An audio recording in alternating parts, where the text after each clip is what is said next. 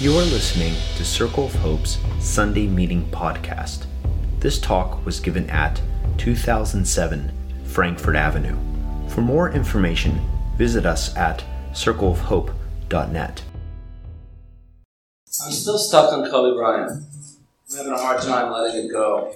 I was just watching the Lakers game, or at least the beginning of it, on Friday night when Usher was singing Amazing Grace, and it was really like a funeral was happening.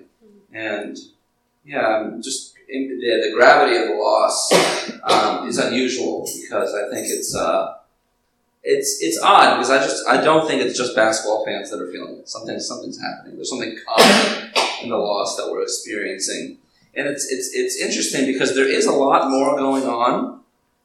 Like they have an impeachment trial or something like that happening. The Super Bowl's tonight. But I've still been thinking a lot about Kobe Bryant this week, and it's causing me to consider myself and others and our humanity and our ability to change. Eventually, I want to talk to you about how you can change and grow, even when it feels like you can't. This week, a lot of us remembered Kobe Bryant, and there he is. There's Kobe Bryant next to the pound-for-pound greatest of all time. I could talk about Allen Iverson all night, too. He's a hero of mine. We remembered him when we had to wrestle. We remembered Kobe and we had to wrestle with all the strengths and flaws and wonder, did he change by the time his life came to an untimely end? I was writing and thinking about it this week, and I don't usually do this, but I wrote something for my blog, and I wanted to share a part of it with you. I think it's okay to feel all your feelings about Kobe Bryant without losing sight of Kobe Bryant's humanity. And I'm going to talk in a second about sexual assault. So this is a kind of a warning for you to prepare yourself if you need to prepare yourself before this subject is broached. I'm not going to dwell on it for the whole evening, just for a portion of it. So just want to let you know that. So as an amazing of a performer as he was on the court, he made egregious errors in his life. The pinnacle of which was allegedly assaulting a 19-year-old hotel employee in Colorado. Kobe admitted to the sexual encounter but denied assault. Case was dropped, settled in civil court, and Kobe lost some of his public persona, but eventually went on to a mega contract and regained his commercial endorsements. He moved on in a way this woman couldn't. Since the courts didn't decide what happens, I'm hesitant to make this statement, but he denied assaulting her. He said the sex we had was consensual and eventually kind of half apologized. She tells another story. The evidence is pretty damning. So I think he's guilty of this action. That's how I'm seeing it. I'm not really putting it up for debate, at least in this moment. That's part of the story. We have to remember that, right? And we have to allow our grief for Kobe to illuminate our love for humankind is not eclipsed by the evil humankind can commit. Kobe's best moments don't make up for his worst. That's not how it works. But his humanity is why we grieve him. And if you turn his story into a hagiography, that's a fancy word for a saintly biography, it actually stunts our grief. We grieve his untimely death, and we also grieve his daughter's death. It's really hard to imagine that, losing your 13-year-old daughter. So we grieve for his wife, Vanessa, who lost her husband and her daughter together in a moment, and heard about it on the news before any other way. And we grieve for the woman he assaulted, the survivor. I don't think all the reports about Kobe's improved and changed character are false or a hagiography. Apparently he called his teammates to apologize for how tenacious he was during practice. Almost mean-spirited during practice. One of these guys didn't care about practice. Just saying. He grew closer to his family and to God, I think. He was a Catholic and he observed communion the morning before the helicopter crash. I don't know what restoration he did with the woman that he had apologized to, or what he was going to do. But now he can't. And that's a sad thing about a life ending too soon. Even a life of a person you don't admire or like or think of as an enemy. The work of reconciliation and restoration stops short. It reminds us that we don't have all the time to try to fix our errors and make things right. That apparently Kobe was estranged from his family and working on mending things and didn't quite work out. His death is a reminder that we shouldn't delay reconciliation and restoration. Nor should we assume that it's a one and done thing, like a single apology will overcome the harm you've caused. And I mean that specifically for men who have committed similar acts to Kobe. When we don't remember the totality of a person like Kobe Bryant, we don't interrogate this toxic sexism that touches everything in our society, and we don't learn from their mistakes either. We don't grieve fully unless we remember everything. So that's about grieving Kobe, about remembering him fully. But the question lingers. Can't answer it. It's impossible to answer, and we don't need to answer it necessarily. But I do wonder, did you change? Did you get better? Did you learn from your mistakes? Did you just make it look like you did? I don't know. I mean, there's some evidence that you kind of mellowed out. But you still had drive and insistence on getting it right. And maybe that actually led to your death because you told your pilot you needed to fly in dangerous conditions and take a shortcut you shouldn't have taken. That's speculation. We don't know that. How would we know that? But these are the things that we're thinking about, or at least the things that I'm thinking about. So the greater question is, well, what does it say for me? Can I change? Do we think we can change? Do we have hope for ourselves? Can we become the people we want to be? Can we become the people we think we should be? Can we become the people we think we truly are? That's the question that Kobe's untimely death and sordid life brings to us. Did Kobe Bryant become a new creation? Can we become new creations? I think the answer to the possibility of changing is absolutely relevant to our ability to change. If you don't think you can, you won't. If you don't think it's possible, you won't do it. Let's be inspired by the Apostle Paul here, who says the new creation is already come. Some of that loud read from 2 Corinthians 5. So from now on, we regard no one from a worldly point of view. Though we once regarded Christ in this way, we do so no longer. Therefore, if anyone is in Christ, the new creation has come, the old has gone, the new is here.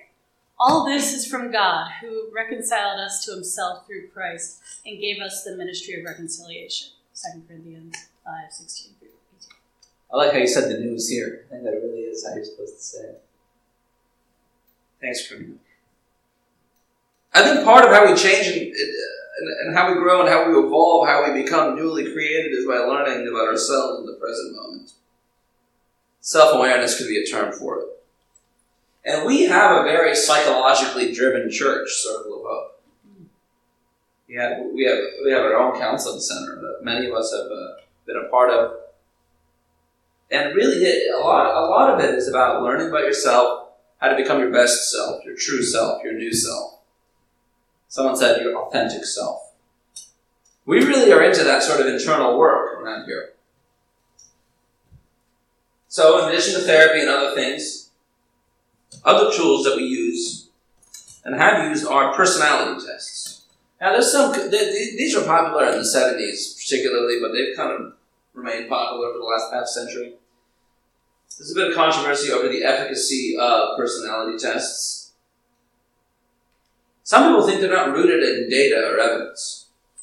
So if you have a very empirical epistemology, that is to say, if you think you can only know things that you can observe, that you can repeat, that are measurable, then you might find some suspicion. You might be suspicious about personality tests. Sometimes they're derided as whimsical, like the signs of the zodiac, for example, or fortune cookies.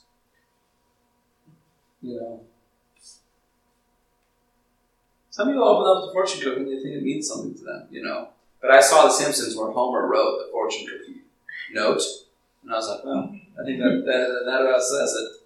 Homer J. Or any sort of quasi-mystical tool that doesn't have any observable results. That can do what we think, right? But so that's one. That's a suspicion you might bring. But I want to get into one specifically. We're not going to go through the whole thing. Just want to touch it for a second. It's called the Enneagram. Some of you know all about it. People like it so much in Circle of Hope. We hosted an Enneagram workshop this summer with the expert Suzanne Stabile. You guys know what this is? You ever heard of the Enneagram before? Anybody? It's a tool that helps you consider your motives and desired results. And it categorizes you into 9 different numbers, each with its wings and subtypes and directions that you travel in based on your stress or health. It's a mess. It's a lot. And if you were here a few weeks ago for Gwen's talk, you learned of the 7 deadly sins. There's 9 Enneagram types, 7 of which are the deadly sins, and then they added 2 more. So maybe you can look at these, sorry for the Comic Sans, by the way, you can look at these and figure out which type you are based on what you want to be. Look at it for a second. I think this is a very weird looking chart, but I like it. Can you read it?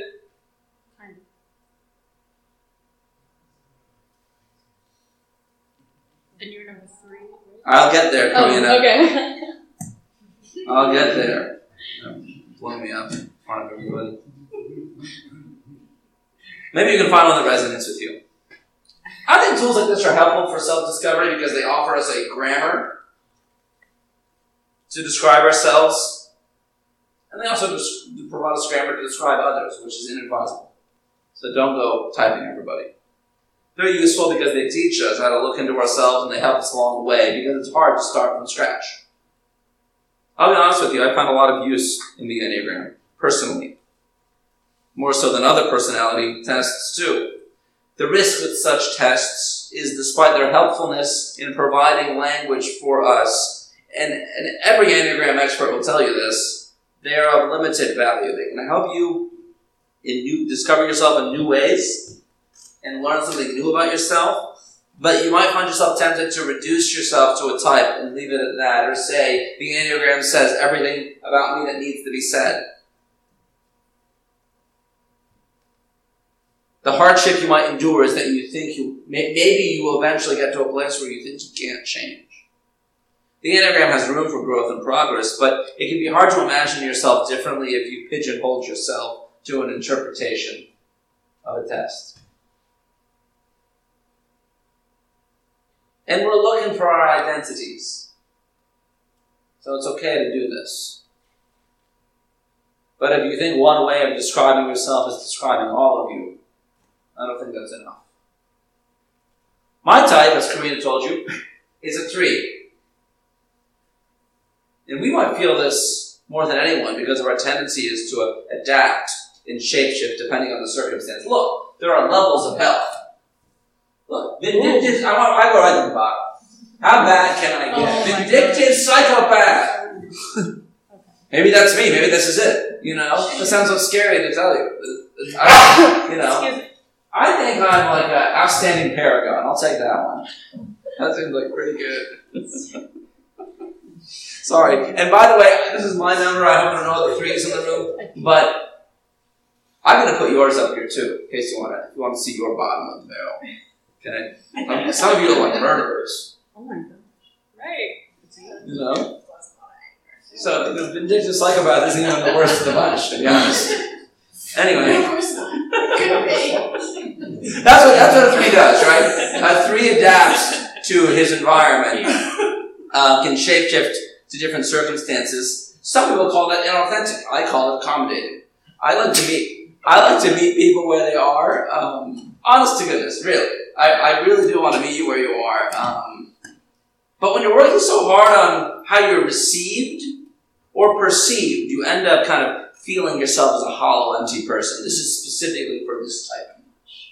Like Taylor Swift had a documentary that came out recently. No, but I saw one tweet about it, and it said something like, her whole goal in life is to be perceived as good. And I was like, Enneagram 3. You know, to be honest with you, as I'm hearing descriptions of Kobe Bryant, I'm also thinking, yeah, maybe. You know? You totally, that's it. Okay, so here we are. You know, not that pleasant of company. But, yeah, perception, how people receive you. So I can think of myself as a hollow person, and the grave danger for the 3 is to think of themselves that way, as not even capable of authenticity. So I want to aspire to be a healthy 3. The risk is reducing myself at all.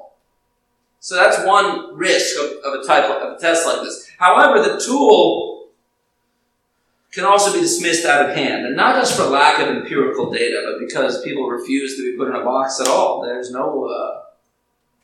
a violation of our sense of liberty and freedom when a test has the audacity to tell us anything about ourselves. What could the test know about me? And for some people, any interior work can feel like a violation of liberty for someone, a violation for someone who's committed to their liberty in a doctrinaire way. I'm contrasting interior work with freedom. It kind of requires a soft heart to begin exploration, whether it's through one of these tests or therapy or spiritual direction, all of which are useful tools. So there might be something to be said about a refusal to participate. Healthy suspicion seems fine, but being overly committed or obsessed has limitations too. The risk that I'm talking about comes back to the first question we were considering. Can we change? Can we grow? You see that tools to help us do that are limited. And so they might tamp down the possibilities, or they might cause us to be so defensive we don't change. At the same time, these tests are incomplete because they don't teach us values, they don't give us direction. They might describe some of our characteristics, but they don't describe who we are. They don't give us a name. They don't give us a drive. They don't give us a mission. They don't give us a sense of being. That's okay. I don't even think they're trying to do that. I'm not faulting them for that. I'm just saying they have a limited application. But in our own path to self-discovery, we have to decide those things. Who am I going to be? What am I going to fight for? How am I going to live? Personality tests don't really offer us that. It doesn't really offer us personhood. It might describe us, but it doesn't define us. What does define us? Who do you say that you are? The popular answer to that question is that we define ourselves. And I think that's true. But I don't think we decide all of it. I think we decide who will define us. No person is an island. You're not by yourself, figuring your world out on your own. You're impacted by the people around you, and you naturally submit yourself to circumstances. Right? If you're afraid of being typed, if you're afraid of getting to know yourself because it threatens your liberty, because someone else is telling you who you are, whether it be a test or whether it be God,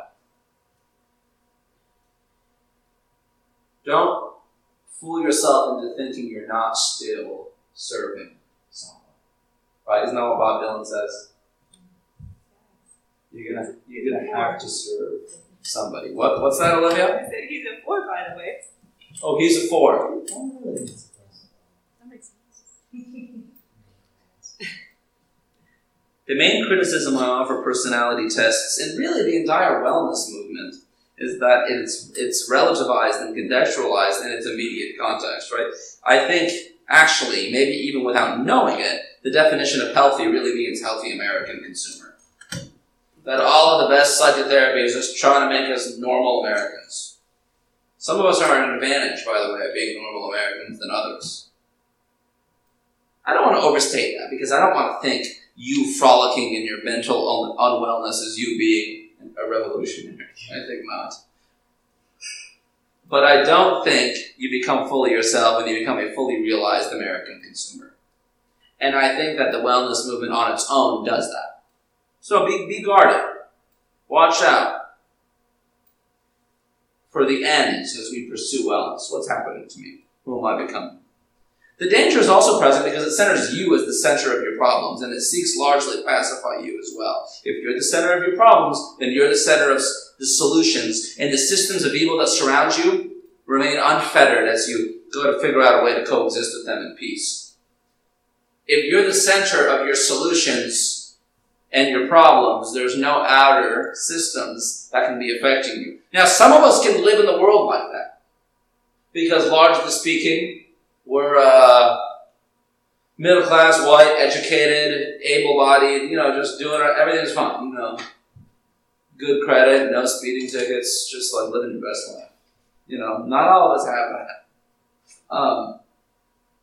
And so the solutions to our problems just aren't just within us. They're without us too. And those systems that we leave unfettered, if we're just working on our interior, are the ones that we're serving. No matter which way you cut it, you're serving someone. And so the question for us is not, will I serve God? It's, who will I serve instead? If you want to stay where you are, that's fine. But at least do it with purpose. I'm suggesting having intention and consciousness about the agency you have with whom you decide to serve. I am suggesting that we should consider the person that we're serving. And that should be somebody that brings you into your full personhood. And for me, that's Jesus. That's who I find my fullness in. I do believe that through Jesus, God is reconciling the whole world unto God's self. And I think that we have an opportunity to participate in that work now. This is basically what Paul is saying in 2 Corinthians 5. Don't consider yourself as the world does, but rather as a new creation. In the book of Romans, he'll say, do not conform yourself to the patterns of the world, but be transformed by the renewing of your mind. I have to say that I don't have another option than to follow Jesus in transformation. That's what I'm doing. That's who will fill me up. That's who will define me. Even as I accommodate every possible person, I still have a center. And yes, I submit myself to God because I know I'm submitting myself otherwise. Like we were singing, you can have all this world, but give me Jesus. That's kind of what I'm talking about. There was another song. Was it the same one that was talking about Jesus is King? What was that one? That was the first one, the second one? Oh yeah, sing hallelujah. Jesus is risen from the dead. Jesus is King. These are the things. These are my mantras, right? That's who I submit to. I don't submit to your king. I have a king. It's already taken. That's how I see it. That's what I'm submitting to, because I don't want to submit to another one. So you might be okay with submitting to whatever system you're in, but if you're not, I have another idea. That's what I'm working on. And yeah, Circle of Hope participates in the new creation and tries to bring it out too. And so you're doing it with us as well. You see, the systems of the world are insufficient. And I think we can see this played out right before our eyes, right? Especially with this presidential election front and center. Some of you might not be paying attention to it yet, but starting tomorrow you might. With our favorite candidates getting these unsavory endorsements from strange people that you never heard of. This happened to me. Or we can see this, at the time of writing, there was a gridlock in the impeachment trial, by the way, as I'm reading this now. No longer the case, it would appear, but at the time there was at least some tension and hope, possibly. But now it's gone. You can see it in the mess of the grief surrounding the basketball legend that died on one hand, or the sexual assaulter on the other. Yeah, the systems of the world are insufficient. Then they seem unchangeable. They really do. And when you're in the worst of it, you might think, I can't change either. Who am I kidding? That you're stuck being who you are, and you're in the worst version of yourself, too, on top of it. Vindictive psychopath. And you're stuck that way. In your personality, in your shortcomings, in your weaknesses. And there's no hope for you to get better, but I think that there is. And I think expressing that hope now is how we heal each other and move towards wholeness. Our true wellness, which seeks not just to make us cogs in a machine, but transformers of the machine. As we transform ourselves. I started by saying that the belief in the possibility of change contributes to our ability to change. Similarly, our imagination for the world around us that's possible offers us an ability to do that now as a church. So we can expand our mind and imagine new possibilities for the world and not limit it to whatever options they give us. Same goes for you. Internal work and external work. The new creation that Paul's talking about is happening here and here too. We're bringing that about as a church. We're trying to. So I'm glad we're together doing it. Thanks for listening to Circle of Hope's Sunday Meeting Podcast. If you want to talk about it or get connected to a cell, you can find one under our Connect dropdown at circleofhope.net.